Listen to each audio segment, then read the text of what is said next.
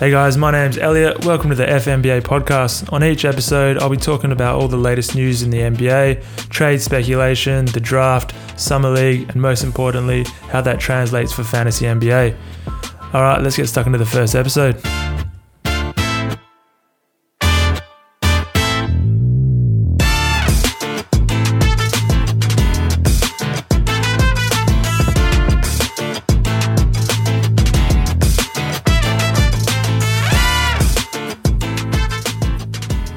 All right, first up, we'll talk about the massive trade that went down a few days ago. Anthony Davis heading to the Lakers for a monster haul. It was first reported by Adrian Wojnarowski. The tweet read, "The Pelicans have agreed to a deal to trade Anthony Davis to the Lakers for Lonzo Ball, Brandon Ingram, Josh Hart, and 3 first-round picks." So the details of the picks are the 2019 pick, the 2021 protected, that could be translated to a 2022 pick, which is touted as the monster draft, where high schoolers might be eligible to enter the draft. So it could end up being a double draft. Second rounders could end up being like first rounders, really. And 2023 right to swap. So in 2023, LeBron will be 38. So Lakers could be, it's feasible that the Lakers could be worse than the Pelicans at that stage. So Lakers will end up having a high pick and Pelicans have the right to swap if they wanted. And then they have a 2024 pick as well on top of that, including all those players that they got. So yeah, it's pretty monster haul. On the Lakers side, so the current Lakers roster is LeBron James for $37 million, Anthony Davis $27 million, Mo Wagner $2 million, Kyle Kuzma $1.9 million, Isaac Bonga $1.4 million, and Jamario Jones for $1.4 million. They also have that dead cap space of $5 million for that Luol Deng buyout. So yeah, they don't have too much room to sign. What have they got now? 6 players, and they need a roster of 15, so they don't have a lot of space. I wonder if they're going to bring back Beasley and Rondo and all those vet minimum guys. So yeah, at the moment they've pretty much got. They're probably going to have to play Anthony Davis center, and then a combination of either Kuzma and LeBron James, small forward, power forward, pretty interchangeable. So that leaves the 2 guard spots they have to try and fill with starter level talent. Kemba's name has been thrown out there a bit, and another one today was Patrick Beverley. The Kemba one, I think it seems like too much money. They won't have any money left to fill out the rest of the roster, so they're going to have to go for a few lower level guards. There's a few around that are free agents. So there's like Bojan Bogdanovic, JJ Redick, Malcolm Brogdon, but I think he's going to get paid a bit too much. Danny Green, if I can see that if Kawhi leaves Toronto, Danny Green has come out and said that, yeah, his decision is pending, depending on what Kawhi does. So yeah, Danny Green, 3 and D, could be handy for them. Terry Rozier as well, that's another one. Terrence Ross. Ricky Rubio. So there's a bunch, even Derrick Rose as well. So there's a bunch of them that they could sign. It's just a matter of money. Also, reports on that trade came out that Kyle Kuzma was untouchable for the Lakers because they wanted more shooting on the floor. So I went back and had a look at last season's numbers. Kyle Kuzma's not too much of a good shooter. He was shooting 30% from 3, which is below average.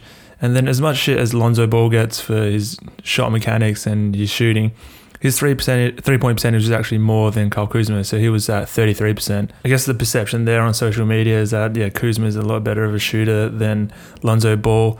He's a better free throw shooter, but yeah, it's interesting that Lonzo is a better 3-point shooter than Kyle Kuzma.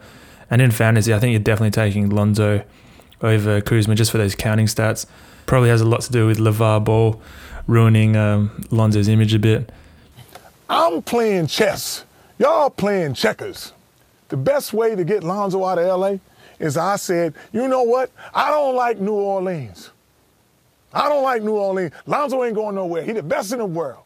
L.A. Lakers ain't going to never let him go. First thing they do is exactly what I want to do, let him go. Because it's raggedy over there. Even the writing is on the new shirt that he going to wear. It said no L.A. on it.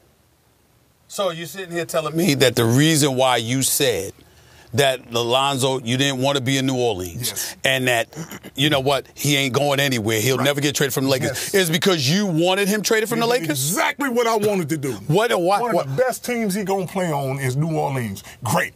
With him at the 1, Aaron at the 2, Ingram at the 3, Zion at the 4, Ingram with Julius at the 5. You get my boy them running teams like that, we're gonna run loose. Did you feel that way before they acquired Zion? Oh yes.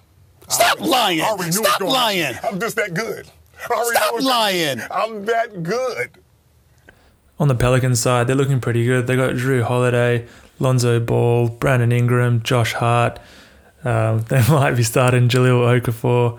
Kendrick Williams came on towards the back end of the season. Frank Jackson. They've also got a few older guys like Etuan Moore and Solomon Hill, but there's been rumours that they might move them. Julius Randle today opted out of his $9 million contract. Unsure if he's going to come back or move elsewhere. Stan Johnson, they might bring back. Elfrid Payton, they might bring back. Cheikh Diallo as well. He could play some backup center. And they also have that 4th pick that they got from the Lakers. Unsure if they're going to actually use it. There's rumors that the Suns and the Chicago Bulls are looking to trade for it as they want to move up and either get Kobe White or Darius Garland, both of them looking for point guards. So yeah, pretty good haul in the end. And this won't be their final roster for the season. I think they've still got a few moves to make. We'll see what happens there. All right, up next, we'll talk about all the trade speculation as the NBA draft and free agency approaches.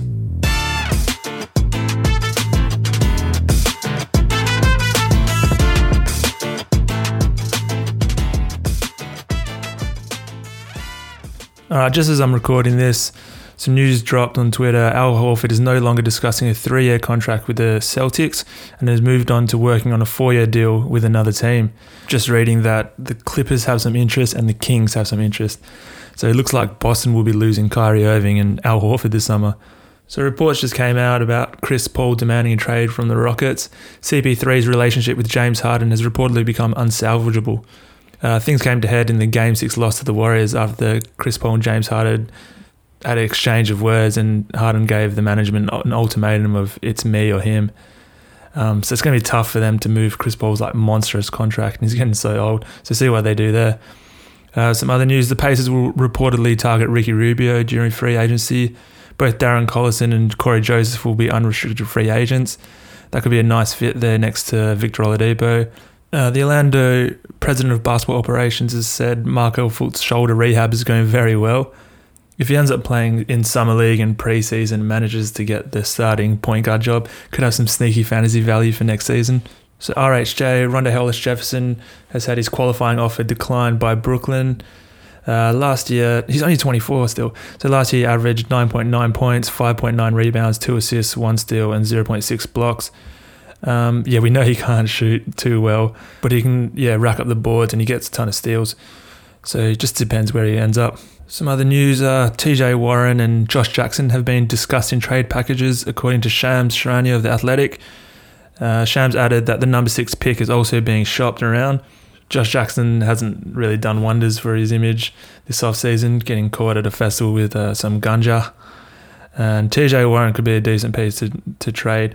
And I think if they move those two, there's those rumours of re-signing Kelly Oubre or going after D'Angelo Russell. The Grizzlies are intensifying talks to potentially move Mike Conley.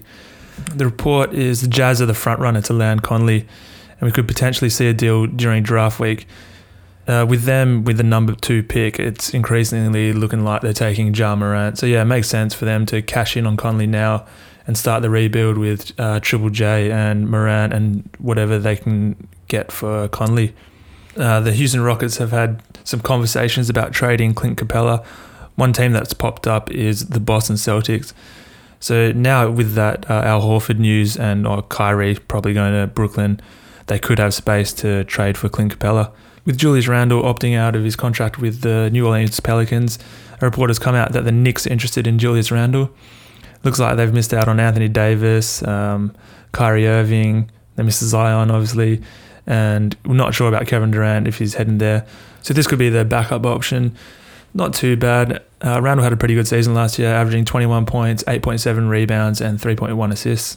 So again, as I'm recording, some news just dropped. The Knicks are seriously considering Darius Garland at the number 3 overall pick. Yeah, it's just been assumed that RJ Barrett's been going at number 3. And teams like the Phoenix Suns and Chicago Bulls looking for a point guard in this draft may have to settle for Kobe White. So the Knicks have definitely lost faith in Frank Ntilikina.